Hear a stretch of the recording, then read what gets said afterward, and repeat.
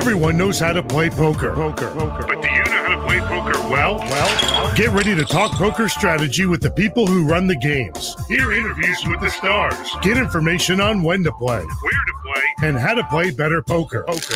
This is Poker Action Line, a weekly poker show with your hosts Big Dave Lemon and Joe Rodriguez. This is your weekly poker show, Poker Action Line. We come to you from South Florida every week. Big Dave Lemon, Joe Rodriguez, now the card room director at Casino Miami. And he's been back for a little while. And let's start there, Joe, because there are a lot of things to talk about tonight. The Seminole Hard Rock hosting a tournament, the conclusion of the tournament up at Palm Beach Kennel Club. So that's stuff we've been looking at here locally, not to mention all the big name stories around the world. But let me ask you first, you've been back in charge for a little while. I've had a chance to work over there a little bit. So there's been days when I've been in there that I've seen only play on the card player banked games and no full poker tables, not even action, but some getting ready to start. And I don't want to, I'm not trying to be negative or anything here, but you've had some days where you've had many tables going. How is that for you? Is that really frustrating that some days you're going to have people in there and other days nothing? Well, yeah, it's obviously frustrating due to the fact that, when I opened that room up in 2012, 2013, early 2013, I'd open the room with 4 to 6 tables as soon as we opened the doors at 10 in the morning. I tell everybody, that the entrance, which is right next to the poker room, for some reason was open later, and the further entrance was open. And as you know very well, Dave, it's got a little bit of a hallway, to get to the poker room. And I tell people, I say, you wouldn't believe this, but I'd stand there and literally watch 9 players sat to a table. So you're looking at anywhere from 36 to 45 poker players running like as if either someone had yelled fire or we were giving away free money. And they'd all run not only, and I've seen this in other places where poker players come in to, get a specific seat, they want a specific seat because it's either their lucky seat, they can see better, whatever superstitious reason they had for it. But here, not only would they all run over there, they were running to get to their favorite table and their favorite seat. Wow. So, I never went through that particular instance, Dave, that you're seeing. And, you work on Sundays and Mondays over there. And Sundays is our one day that we That's don't the worst have. Day. Right. We don't have a promote. I like to say a night. Saturdays, for instance, right now, the size of our room, we're limited to 7 tables with the max of 7 players. Well, for the last 3 Saturdays, we've maxed out our tables with 7 players and, 7, 8, 9 people waiting to play, which obviously means we could have opened up another table. This is something that, we're going through, and so are our competitors. We're limited to the size. I'm sure that's helped us. Our room is a lot smaller now than it was. They've made the room smaller than when I was there as a director back then. Yeah, so, well, let me give people a little history. You obviously were there in the very beginning for Miami Highlight when they had the Crystal Card Room. How much money was spent on that room? I don't remember. It was something like 1.75 million. Yeah, Benny Glad, who was the president and CEO of Florida Gaming, they did a beautiful job. I guarantee you, there's never been a more beautiful team. I mean, we had 16 chandeliers there. Yeah. And Dave, I don't know, because I know you've got family near the Tampa area and you were up there. Did you ever, because they only lasted about a year and a half before they sold that property. Did you ever get up to the Tampa property after they opened up the poker room? I did. The big difference is they didn't have the high ceiling like you guys did that would made it so majestic. But I remember, you guys had 45, 50 tables. I don't know what the exact number was. You also had Domino's, which were 4 or 5 tables that were full all the time. It was just a beautiful place, well accompanied, but it was just, maybe 20% full for the most part, a lot of the Well, time. not at the beginning, Dave. Believe it or not at the beginning. It shocked the heck out of me. I'll never forget that we had Mr. Collette come in maybe about a month after we opened the room on, and the reason I for some reason these dates stick in my mind. We had Mr. Collette's birthday, if I'm not mistaken, was the 20th of June, and they had a huge party. His then girlfriend, whatever you would call it, but they threw a nice big party for her. We have a lot of invited guests, including Olympic skater. I remember the Rodriguez. I forgot her first name. But Jennifer. Jennifer Rodriguez. Jennifer Rodriguez. Her father's name. She was Joseph a speed Rodriguez. skater. Right. Her father's Joseph Rodriguez, just like myself. We were introduced. We had a lot of dignitaries, and it was absolutely beautiful. The next day, we opened to the general public. We actually played poker on that night, but we opened the following day to the general public. And, we were doing good. And people need to understand, who listen to this show and aren't from South Florida. They don't want to believe this, but it was a quarter 50-cent game. And when people say, okay, well, you can bet, no, you don't seem to understand. It's the betting structure. It was 7-card stud back then, which, unfortunately here in South Florida is a dead game. Oh, it was 7-card stud. I don't remember that even. Oh, it was. I mean, no one knew how to play Hold'em. Yeah. No one. Yeah. And I remember Mike Smith, that's, used to be on our, would be on the show to discuss all the things over there when he was the director at the Isle, would say, he mentioned on a show once that, Hold'em was the game you would watch the World Series of Poker once a year, to see who was the champion. But no one played it. And, well, I can't imagine when you say no one knew how to play Hold'em. Boy, you are old. I'm telling you, it's like no one. Listen, I'll give you an example, Dave, of how I thought I knew everything about poker. The first time I played Hold'em, I saw how this game was going. And I tell this to people so they could laugh in my face, and you could see either how tight I was or, but I was in a very big hand on ship that I dealt on, and they, if you didn't deal, you were allowed to play on it. And I was involved in a pot where I wound up getting 2 pairs. I actually flopped 2 pairs, and the way the betting structure was situated, and obviously being no limit, I came from a limit background. I said, man, I must be trailing. I'm going to have to pair up. And I got to the river and folded my hand, and the winner had 1 pair. And needless to say, I was very upset. I didn't understand the how strong 2 pairs was in that situation. So I obviously, said, all right, if you're going to continue to play this game, you better learn how to play this game. And, I love Hold'em. I've only been playing Hold'em now for forever, but Dave, just like you and I, we've mentioned many times, we had the horse tournament that we played in at Palm Beach Kennel Club. I love all those different games. Yeah. But me too.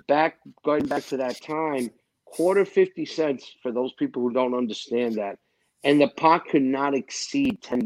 Those were that was the ridiculous part. Well, that was the most ridiculous part. Because quarter 50 cent, you could actually go 4 bets and 5 bets if you didn't have that top limit. You could have a hand for $100 maybe. Well, maybe not $100, but at least you're playing to pick up $20, $30 against somebody in a hand. Right. At the end of the night, and so.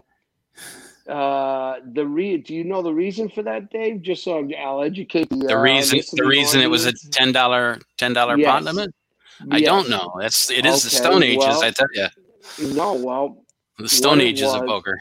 What it was, you remember a guy, Claude Pepper? I know when I moved down here, he was already very elderly. He was the senior citizens, the Gray Fox representative in Florida.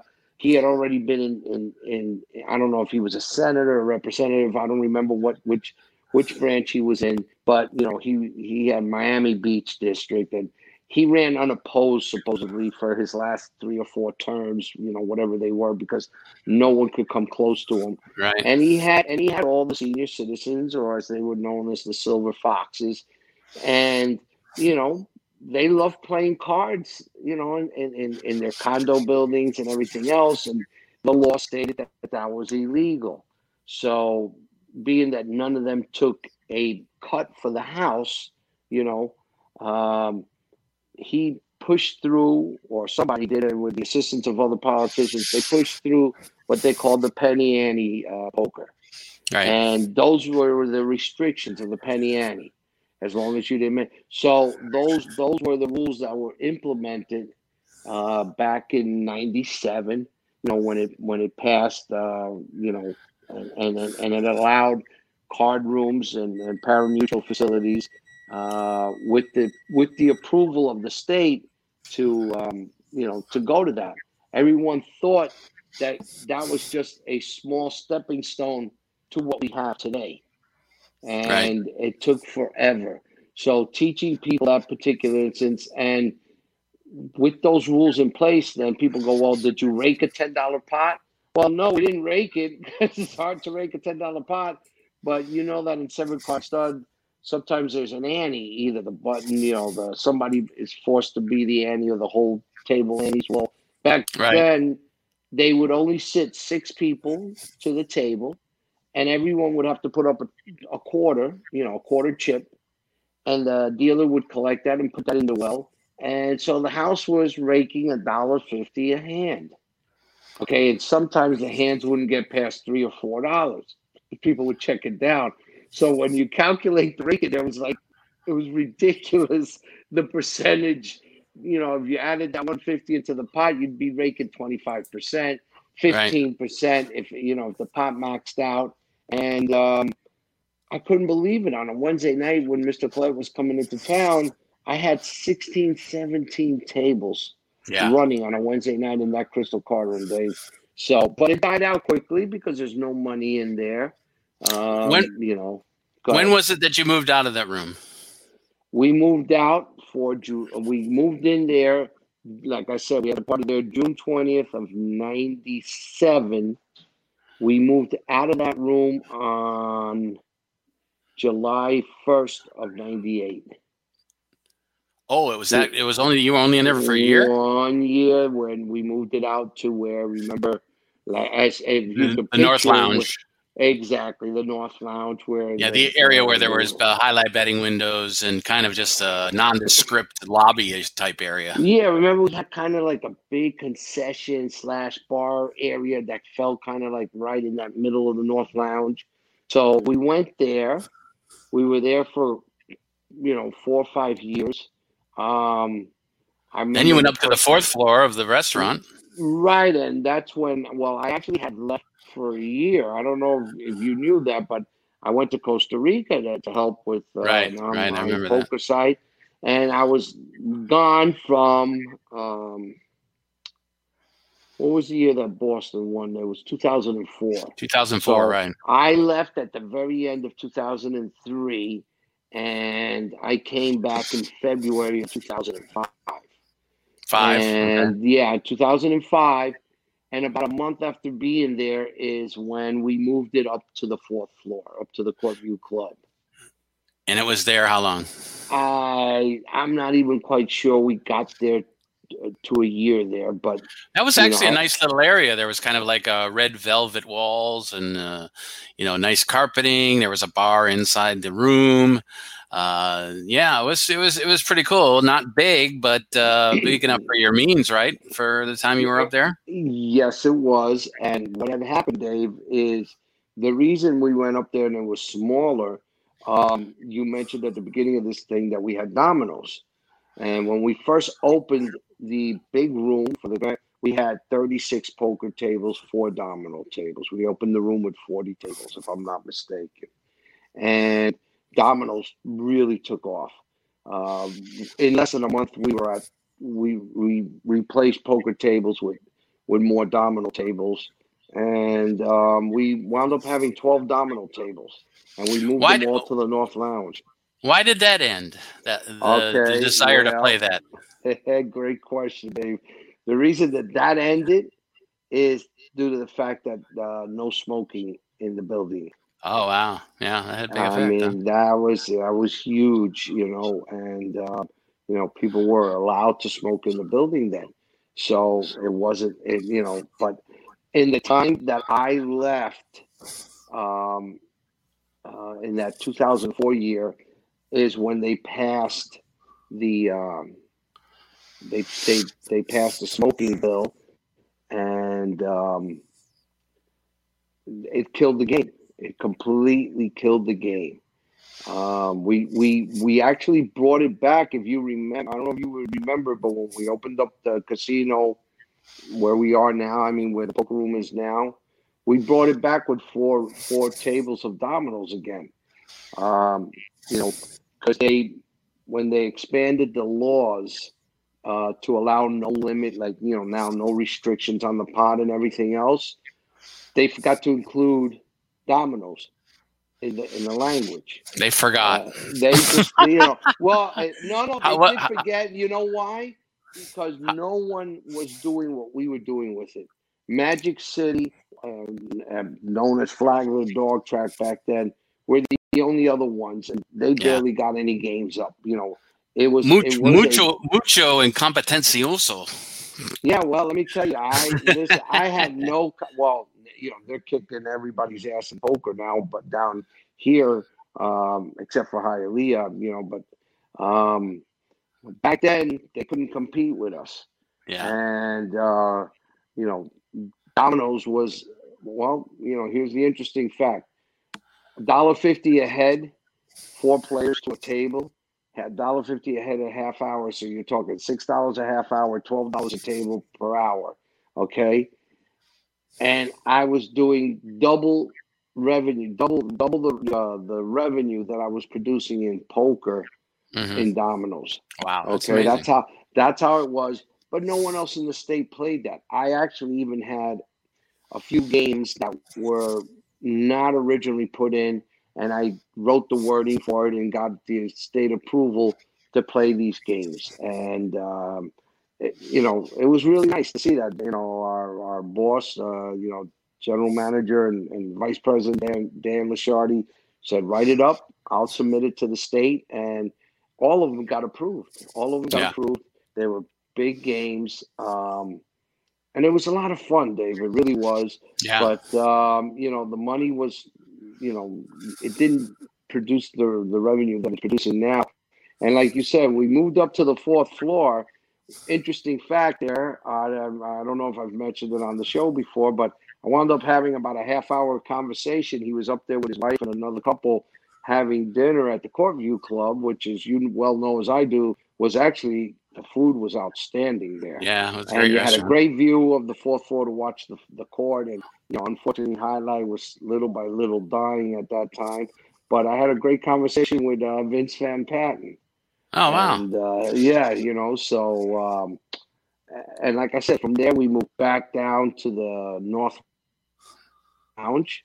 And I'm trying to remember what year. We moved back shortly from the 4th floor. We went to the North Lounge for maybe a year or two. And then we moved back into the old Crystal Card Room.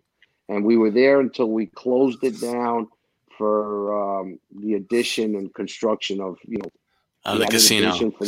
That's where for people that haven't been there, that's where most of the casino is now, in the big ballroom that used to be where people years ago that didn't get there before 8 o'clock on a highlight night had to go back there and watch on TV sets, the big screen TVs back there. But they also use that for boxing. I called many a boxing match. I was just about to give you a lot of credit there, buddy, that you called on you remember what night that was? What famous football night it was when you called the 2 championships? I don't. When you were the ring? It was the tuck game.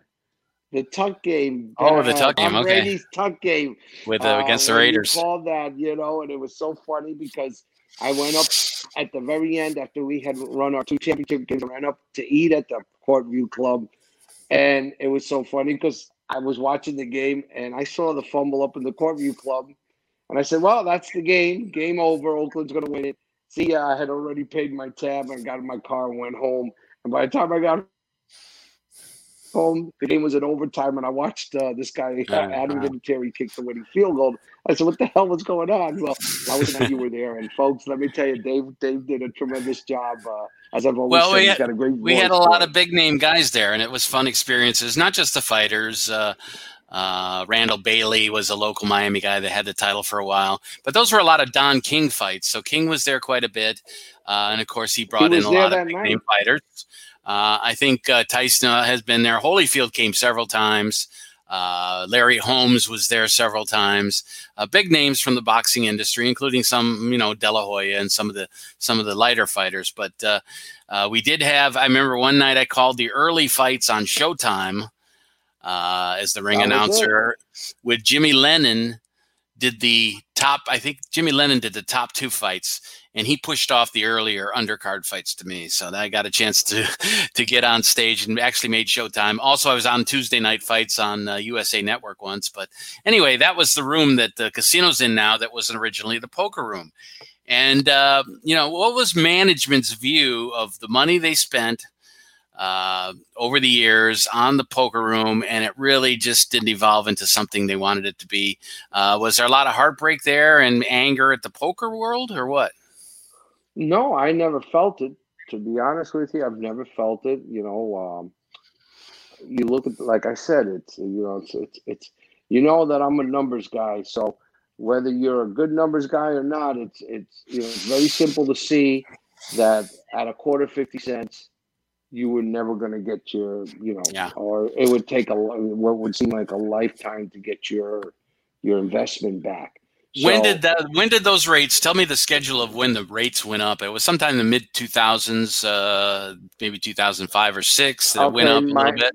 Yeah, my time schedule may be a little bit off, but it was around I want to say somewhere around 2004, 2005, 2006. Yeah. I know that when I came back from Costa Rica, so in 2005, I don't believe it had gone up yet. I believe it went up to where the betting structure could be it could be 1-2. Hold'em had now exploded because of Chris Moneymaker. People were, dying to have, no limit with no pot restrictions. So they allowed us to run a 1-2 or a 2 straight game. Okay. Which again, I've said it for years. The people in Tallahassee, God bless them, nice people, but they didn't clueless. They didn't have an effing clue as to how any of this would work. Okay, so they came up. I wish I could have been in that room and said, okay, what is the big difference between this and this? The restriction that, yes, the pots now could get up to a certain amount, but guess what? You could buy in for more than $100. Yeah. You could. So that was the max, 100. Right. So, what a lot of people did just so they could increase it and get themselves to have $400, $500, $600, $700 in stakes was one of 2 things. They hold black chips, which are $100 chips, from the day before and sneak them into the game. And, I'm not saying we turned a blind eye to it, but by the time we noticed them on there, the game had been running for a couple of hours. Another way that they were doing this to get money up there is they kind of played, a high stakes. They would have a high stakes, exactly. They would have a high stakes bingo, similar to what we're doing today, except for the high hand. All it was, okay, this guy now has $600-$700, and you tried to move it around. I don't know if they did that also on their own, where at the very end somebody would turn over and everybody say, okay, I folded. You know what I'm getting at. This way, all of a sudden, after about 8 or 9, 10 hands, everybody had $600, $700, $800 in front of it. And I guess then they started to play for real. Yeah, and then, the state realized, how stupid that rule was, and eventually got rid of it. Now, prior to that, though, Dave, which was very interesting, was the tournaments. Remember, we had a boon in this state when it was a sit and go tournament. Yeah, the sit and goes, and it got to the point where I went up to speak with Noah Carbone at the Palm Beach Kennel Club, and they were doing so well with that. And I don't remember why I was up there talking to Noah, and he goes, look, and they were just finishing their tournament area, which was on that second floor where you and I played in that horse tournament years later. And coincidentally, I don't believe it was even 2 to 3 weeks after I was up there, the state finally just, somebody in there, banged their head and somehow the light bulb came on and they said, okay, you can play poker like they do everywhere else, which in essence then killed all those sitting goes, because now you were playing for, for real pots, real cash. And it actually did kill the game. It killed the sit and go games. Dania, for many years, they were also killing it in sit and goes. And so, yeah, the history of Florida poker is I've seen it from its inception all the way through now till now. So where we're having, like you mentioned earlier, the Hard Rock has the Lucky Hearts $1 million guarantee. I believe our good friend, Mike Smith ran the first $1 million guaranteed tournament in the state. What was the other one, Dave, where the dog tracks all got together? Which that was the Florida Million. Florida Million. I think it was 3 years. It was kind of based out of St. Derby Lane, I believe, the first couple of years. Yeah, was that Patrick? What's his name up there in Derby? Oh, Lane? And no, he's up at Silks. Where is Patrick he at? Murphy, Silks, yeah. And Tampa Bay Downs. Oh, he's at Tampa Bay Downs. He was the big driving force in the PPC with Sandy and Patrick Brian, Murphy. So but they got together, and it if you remember, it felt a lot like the highlight tournaments where they'd have two sets of teams from different frontons play, and then one fronton would be designated as would host all the winners, the championship, right? The tournament. So I thought it was a huge success. If I remember. Yeah, it was 3 years. I know the first 2 years were really good, and I think it slipped off. Slipped off the third year. The third year is because people wanted the fighting over who would be the hosting it. They couldn't. Always greed. It's always greed. Yeah, exactly. So the year that everything changed was 2010. July 1st, 2010. We started our show in March of that year. And that was when all the poker room directors were so excited. Mike Smith and Scott Poole and people that you mentioned, where they said, the handcuffs are off, baby, finally. July 1st of 2010. That's exactly it, because that's the target date. That starts the new calendar year for the state of Florida. Right. If you notice, every license expires on June 30th. It's good till June 30th. And we were including licensing fees. I don't know. I don't know if it's still true. I don't see a reason why they would have changed it. But you got to understand, we ran 2 sessions back then, Dave. Remember, we had winter highlight or summer highlight, regular highlight, was whatever the added season. Yeah. So this is how much money. Wait a minute. I need to mention this real quick, as you're saying, how much money did they spend? Just so you understand, for us to open, including Tampa opened a month before us, okay? And they opened with the same amount of tables, 40 tables, if I'm not mistaken, like we did, okay? The licensing fee was $1,000 for the first table, and for every subsequent table, it was $500. So in a 40-table room, you're looking at $20,500, okay? Now, we had to pay that twice because when the license changed from either regular highlight to summer highlight, it was a new system, and you had to pay that twice. Wow. Now, think about this. I don't believe they had that in Tampa, but regardless, we opened, like I said, we had the party on June 20th, okay? We had to pay like $20,500 to open it, and then 10 days later, repay that amount because the session came in for July 1st. So, and Dave, you're bringing back a lot of memories. People were telling me the other day, I remember having one of your chips. You remember our chips? Yeah. Which were very nice. I think the logo design was really nice with the highlight player, so. And the state of Florida. in the state of Florida. It was really cool for the $5 chips, right? If you remember, on the very original chips, okay, the Florida Gaming owned 4 properties: the Miami, Tampa, Fort Pierce, and Ocala. Right. Okay, so we put those 4 names, and I've got one of those chips around here. I got, that has all 4 of them. Yeah. Right. Well, we sold Tampa a year later. A year after being open, we sold Tampa. The state says, well, you can't have Tampa. You don't own Tampa anymore. It's not even a Fronton. So then, Dave, you got to understand, we ordered 200 to 300, 400,000 chips. And the chips then were roughly about 70 cents. So you're looking at about over $250,000 in chips. And we had spent probably more on the first batch. Okay. So now they're useless. They're sitting there. You're not allowed to use them. We ordered, again, a large number that now said Miami, Fort Pierce, Ocala. Well, sure enough, down the road, we sell Ocala. So now it's another reorder that says Miami, Fort Pierce.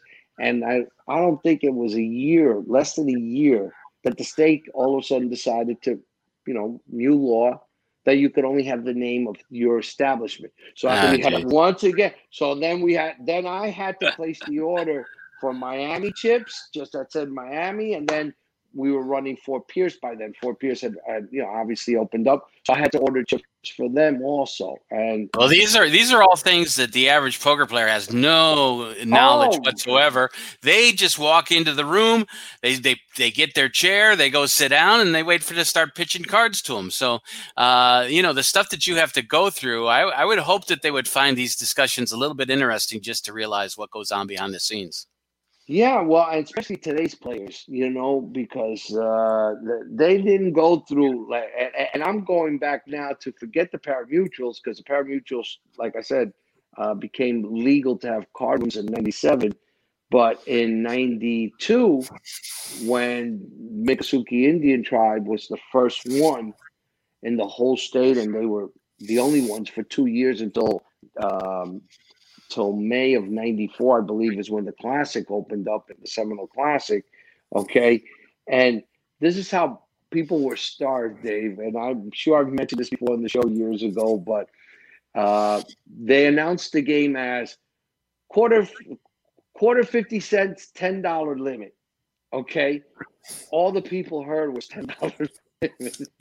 Okay, because I am one of again, I'll mention again on the show, I'm very proud to say that I'm one of the original 12 dealers that dealt poker on the first night it was ever legal in the state of Florida.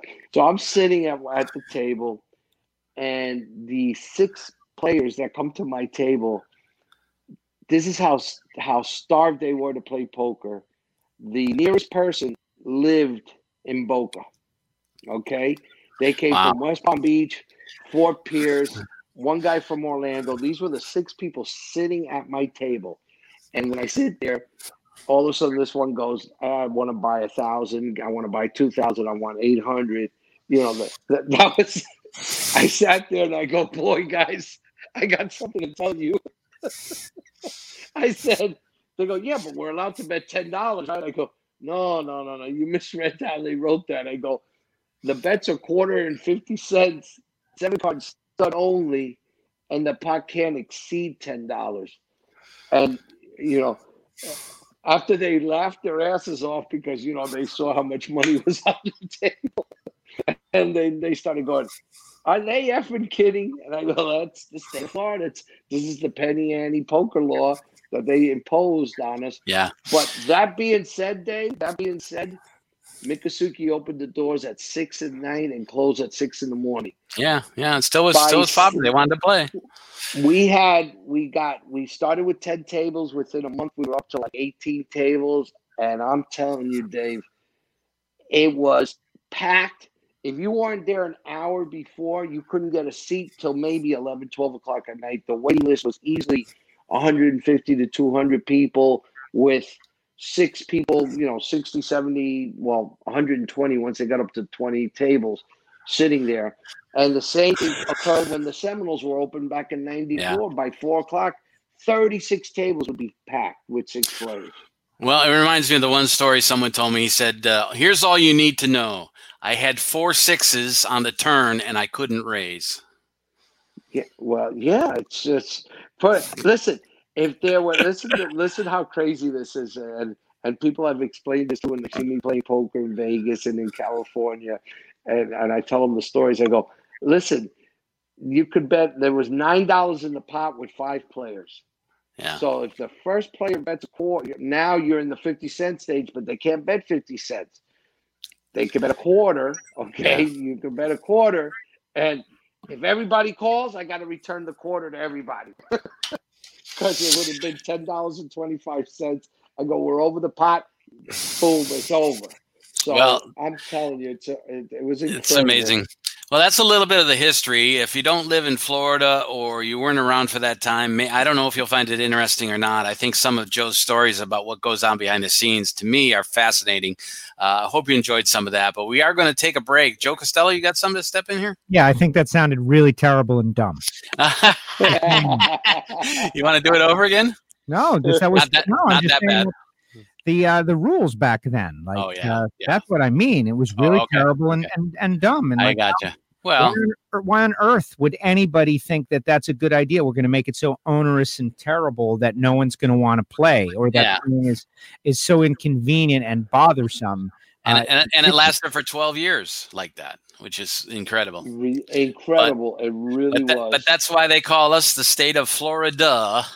Yeah, you're not kidding. And and let me tell you, like I said, if I could start telling stories about when I was in front of the poker commission up in Tallahassee twice,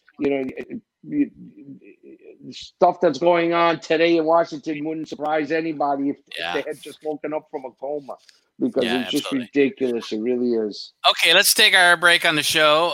When we come back, we'll talk a little bit about some of the tournaments down here. The Palm Beach Kennel Club finished up their Card Player Tour event.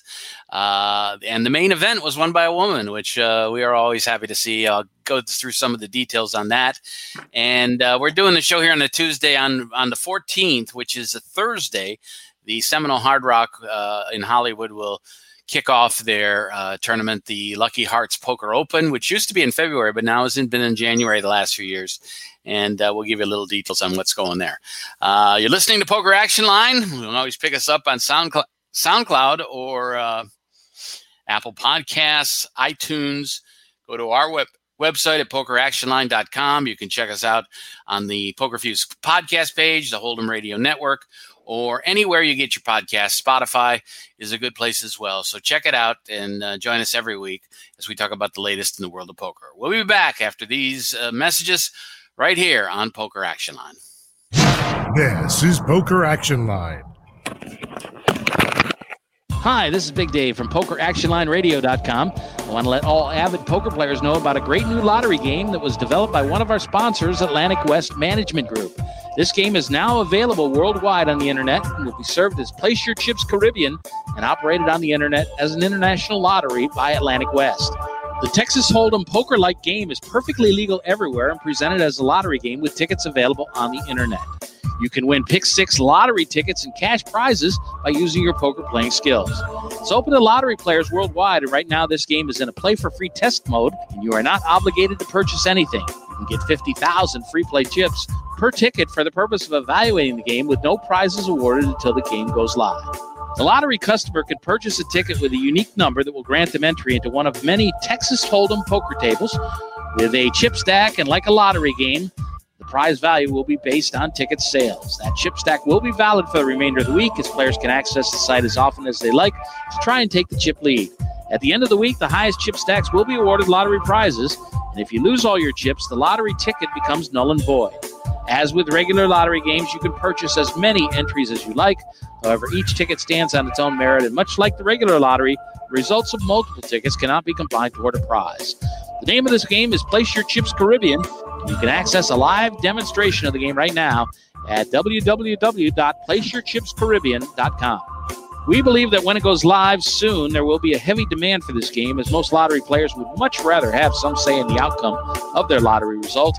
Our odds of winning are greatly improved if they're able to utilize their playing skills in order to increase their chances of winning.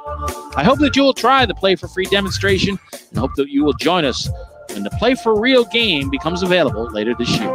It may be hard to believe, but people just like you are already saving money. FeedThePig.org makes it easy. Their simple savings plan teaches you how to start saving without going overboard. So you don't need to mooch off your friends. You gonna finish that grape? You mean the one in my mouth? You don't need to stop buying the necessities. What you're smelling is a natural musk. Ew. You don't need to be a medical test subject. How do you feel? Mostly okay. Sometimes, though. You don't need to get a second job as a stuntman. We need a new stuntman. Let's break for lunch. You just need an internet connection.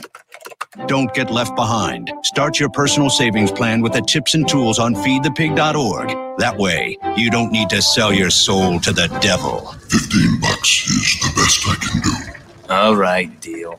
Brought to you by the American Institute of CPAs and the Ad Council. This is Poker Action Line.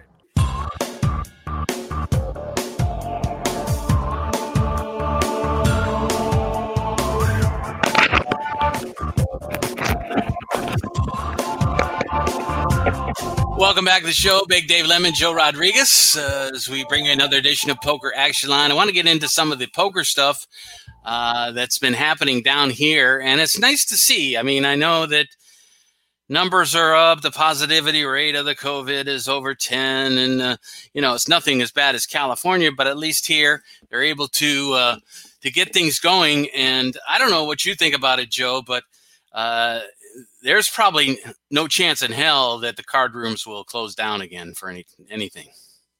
No, I don't, Dave. I don't believe that that's going to be something unless these numbers just get to a very scary point. We all know that our governor doesn't want to close anything down. So I don't see that. I also don't see us with these numbers at this point right now. Us being able to get away from, from the limitations that we have. We have a shorthanded. Exactly, poker. shorthanded. Yeah. Now, that being said, I'm totally honest with you and our listening fans here that it's an advantage to us right now, believe it or not, that our competitors are limited. Because obviously it limits the amount of seats that are available to the poker players in this area. And if they can't get to let's say they're trying to get to one of our competitors and they can't get there, well, then they know they can come to us. And, they've been enjoying our promotions, Dave. I wish you worked on Saturdays because we tweaked our Saturdays promotion. And we're hitting maximum usage in the room. Not to mention, I'll be there tomorrow, so I'll give you another chance to put some people at the tables. Well, tomorrow you definitely won't be seeing me tomorrow. I had to go into work today for a while, and just still trying to get over some of the stuff, some of the health issues that I've had over the last few months. But regardless. Tomorrow there'll be, we've been doing our steady promotions. We will be, as you mentioned, the tournament. We will be running a $5,000 guaranteed, $25,000 guaranteed minimum to the first place winner for a $60 buy-in tournament, and that will be at 1:00 on the last Sunday of the month, 31st, and. We're looking at tweaking some of our promotions, Dave. It's hard due to the room that we have now with 12 poker tables, 4 DPs.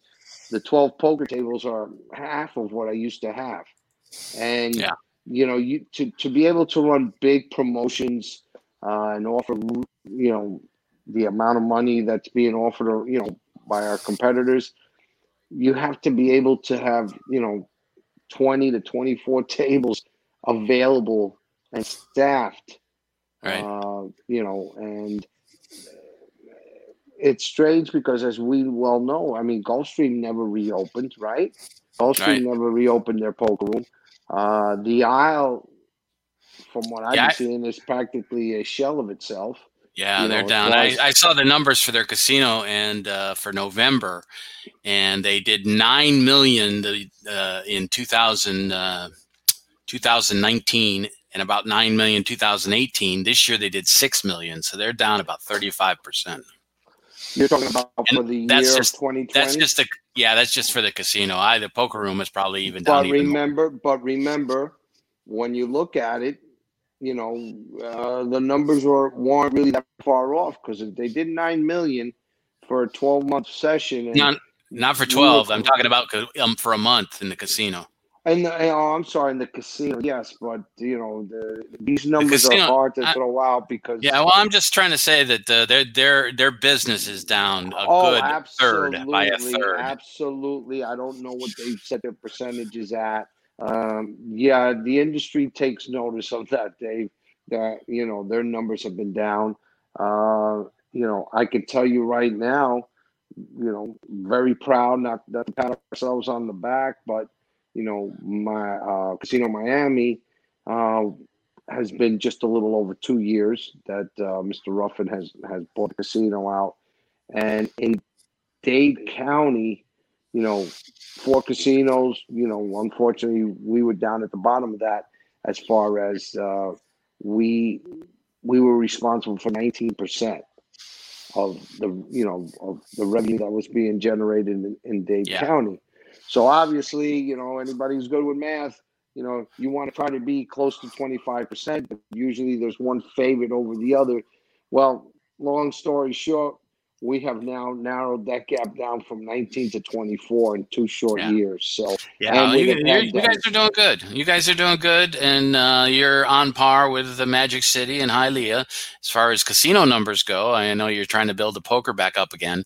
But the amazing thing is the Isle used to be outside of the Hard Rock, of course, which we never can get numbers on. Outside of the Isle, which was, King Tut for this area. Now it's all very close, but all of the other Miami casinos have pretty much caught them and are pretty much even with them for total revenue on machines. But they've changed ownership hands 2 or 3 times, haven't they? That's true. The El Dorado people came in, and there has been some changes, no doubt about it.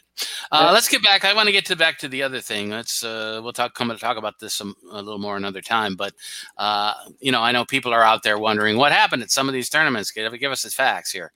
First, I'll let you know about Negreanu versus Polk, because we've been keeping a close eye on this. They are back to action here. In their heads-up match, they have passed the halfway point of 12,500 hands, with Polk up about $770,000.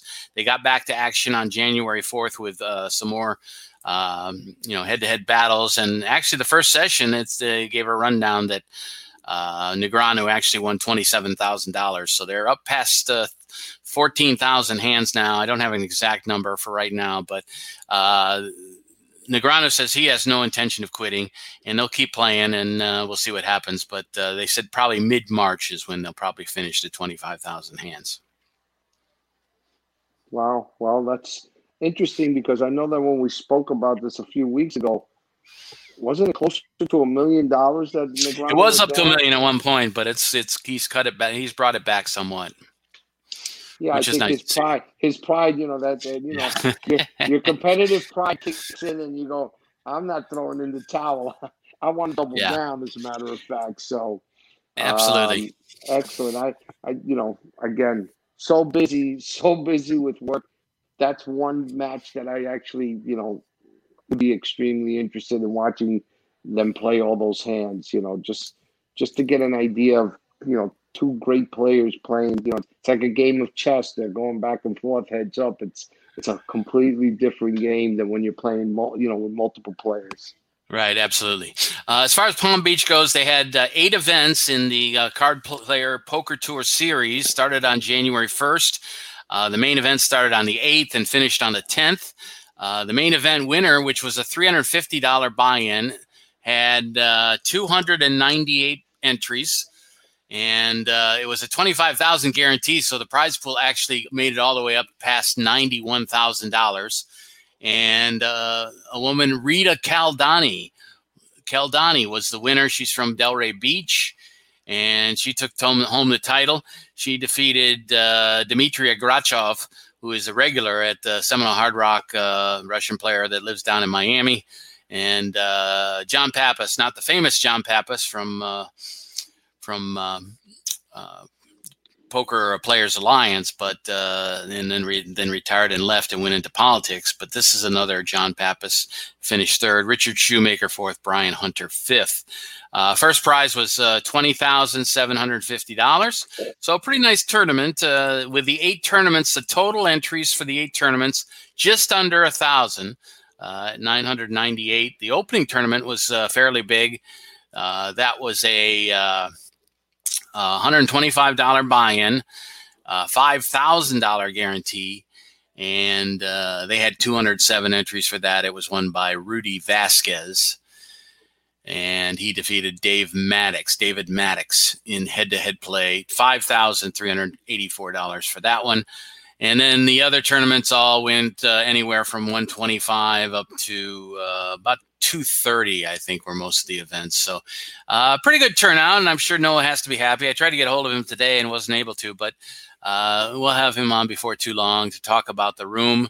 It looks like they did play it up on the second floor, and they got to be happy that they're at least making strides to get back to where they were at one point with the events that they used to play up there all the time. And the nice part is the numbers really aren't that bad as far as the players coming in. Right. Like I said, it's a brand new world, and people have to get used to whatever the restrictions are. Where they've got the dividers, the masks. I was having that discussion this morning with some of my dealers who are finding it uncomfortable to wear not only a mask, but we're requiring them to wear a shield. And I know it's difficult. I know it's very difficult to deal with in that. But, that's the world we live in right now, and those are the conditions we've chosen to return in. So players have the same, and again, I don't know if you've spoken to anybody, but I know that in some areas they don't have to wear masks and everything else. And it's just, I don't know. It's such a strange world now.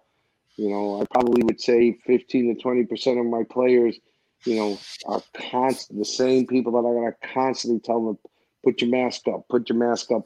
I've actually had to throw a few people out of the casino, out of the poker room, just because I've just got tired of telling them the same thing over and over again. Yeah, for sure. The next big tournament is Seminole Hard Rock's Lucky Hearts Poker Open.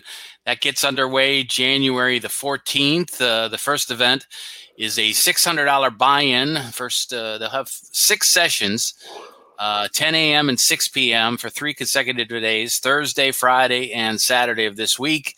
And then they'll all return for day 2 on Sunday to finish things up. It's a deep stack tournament with a limit of 400 players maximum per flight. So it has affected them in some ways. It's not going to have the wild, crazy thing where they just got people lined up out the door. There is a limit of 400. So we invite people to get in there early if you're expecting to play in one of those.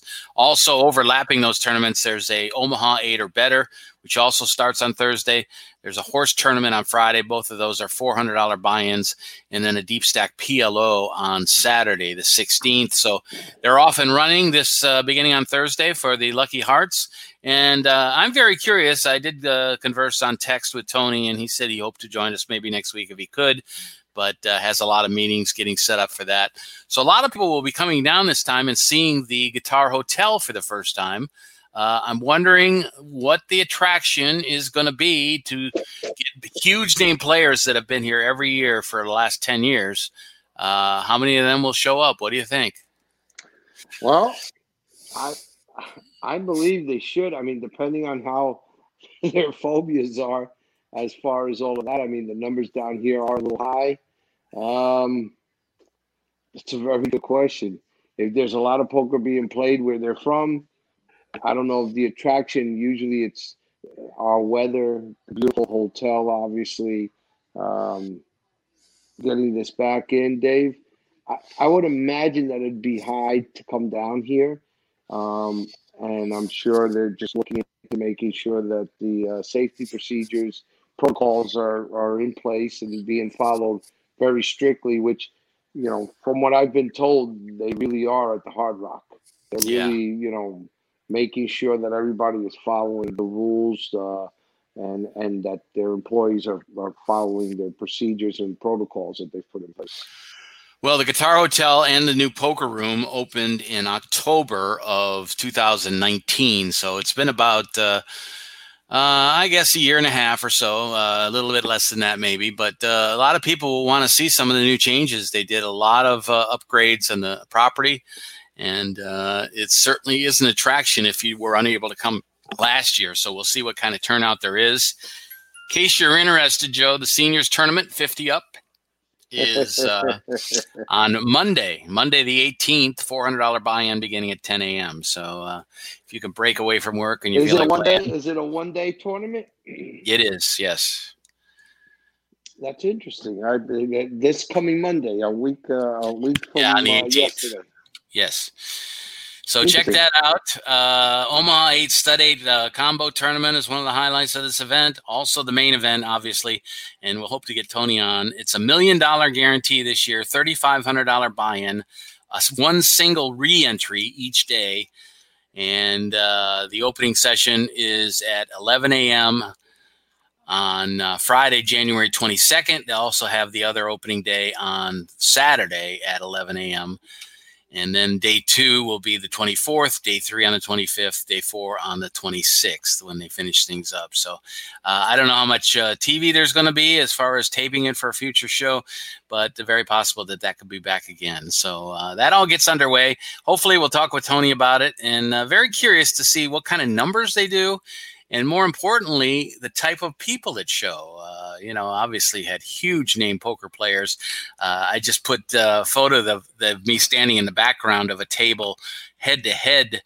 It's Grant Hinkle going against Alex Foxen, two of the best players in the world, and I'm standing right there by the table. So it's been pretty exciting over the years, not just Florida players, but players coming in from all over the country, and we'll hope that happens as well. Yeah, well, and you're talking, one of the interesting things is last weekend they ran a $25,000 guaranteed tournament on Saturday and a $50,000 on Sunday, and they were limiting it to 1 hour registration with a $50K guarantee of $1,100 buy-in, Big Dave. Right. And they were limiting it to either the 1 hour or 119 people, whichever came first. And the hour came, but they still had 99 people. That generated a prize pool of $108,900 with a $50,000 guarantee. That's knowing that you have no putting up a $50,000 guarantee with only an hour of registration and crushing it and doing more than double. Is knowing your poker players. That alone is the indicator that people are dying to get back to playing poker. Well, we will get back to some of the other news on our next program. I did want to pass along a couple of things right here at the end of the show. The casino mogul Sheldon Adelson died, I guess it was yesterday, at the age of 87. He was the multi-billionaire that founded the Sands, Las Vegas Sands Corporation. He had non-Hodgkin's lymphoma, and he passed away from complications related to that treatment. 6 children, 11 grandchildren, and his wife that he married in 1991. He was, of course, the number one opponent of online poker, and I don't know if his death will change anything. I'm sure there's a lot of people in his organization who will continue that fight, but he was a big Republican contributor. Contributed almost $350 million to Republican candidates during the last 2 elections. So one of the top people supporting the Republican causes and one of the strongest opponents of internet poker. He called it a threat to our society, a toxin which all good people ought to resist. Yet, he doesn't have any problem taking money with people with gambling problems at his multitude of casinos, including the ones in Macau. Yeah, and I remember he used to, seem to have Mitch McConnell in his pocket. Right, no question. To filibuster for him and everything. So, may he rest in peace, and my condolences to his family. But maybe the opposition won't come so hard from his heirs. Hopefully won't follow along that same suit. So yeah, absolutely. Other news: Michigan, right before the end of the year, Gretchen Whitmer, the governor of Michigan, signed legislation that would allow Michigan's online poker market to not only open but to commingle their pools with other states, which is a huge plus for that. They'll share that liquidity pool. And they had hoped to be live in November, but it still is not ready to go yet. But the Senate voted in favor of that bill 36-1. And then in mid-December, the entire House passed it 85-16. So very positive thoughts coming out of Michigan. And we'll see what happens with that. We'll talk about more of that in the new year. Other things going on in Philadelphia, a new casino coming. The people that own Maryland Live are opening a live casino in Philadelphia. It's in the city limits, right in the Stadium District. If you've been to Philadelphia, you'll know that the 76ers, the Philadelphia Eagles, and the baseball team, the Phillies, all play in it's a little triangle there with the three stadiums right there. So it's a very hopping, important area, and they will be opening a 29-table poker room inside a 510,000 square foot property. That will make 4 Philadelphia casinos now that have poker rooms. So the competition getting pretty swift up there. Yeah, well, we've mentioned Parks was the number 1 up there. I don't know if they're still holding that title, but we know that Parks definitely put a dent into Atlantic City poker. So, well, you got Parks, you got Harrah's down in Chester. You also got the new one in Rivers Casino, which started in Pittsburgh, and now they have one in Philly. So there's 4 really good poker rooms, and I think they're very competitive with each other. I don't think that Parks is the king anymore. Anyway, that's going to do it for the show.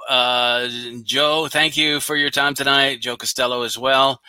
We're looking forward to big 2021. I hope you get over to the Hard Rock and do some reporting over there, maybe get a few interviews, and we'll see what happens next weekend as their main event gets underway as I mentioned, on the 22nd. And we'll look forward to having some fun times here on the show. Again, you can always contact me at lemondave@yahoo.com, lemon, L-E-M-M-O-N, 2 M's. Dave@yahoo.com. Let us know what you want to hear from the program, and maybe give us some feedback on our guests and who you'd like to see. Joe, thank you, and look forward to talking to you again next week. Yes, sir. Like we say, there's never anything to talk about poker, so let's see. We'll come up with some things for sure. Thanks for being with us this week, and we hope you're with us every week throughout the year. Usually post on Tuesday nights, but you never know. You can check the SoundCloud and find out when the latest is. If you sign up to get notices from them or from Spotify, you certainly be right on top of things and get it. We'll talk to you later on another edition of the program next week. The views and opinions of the hosts, guests, or callers are not necessarily those of the station, its owners, advertisers, or agencies.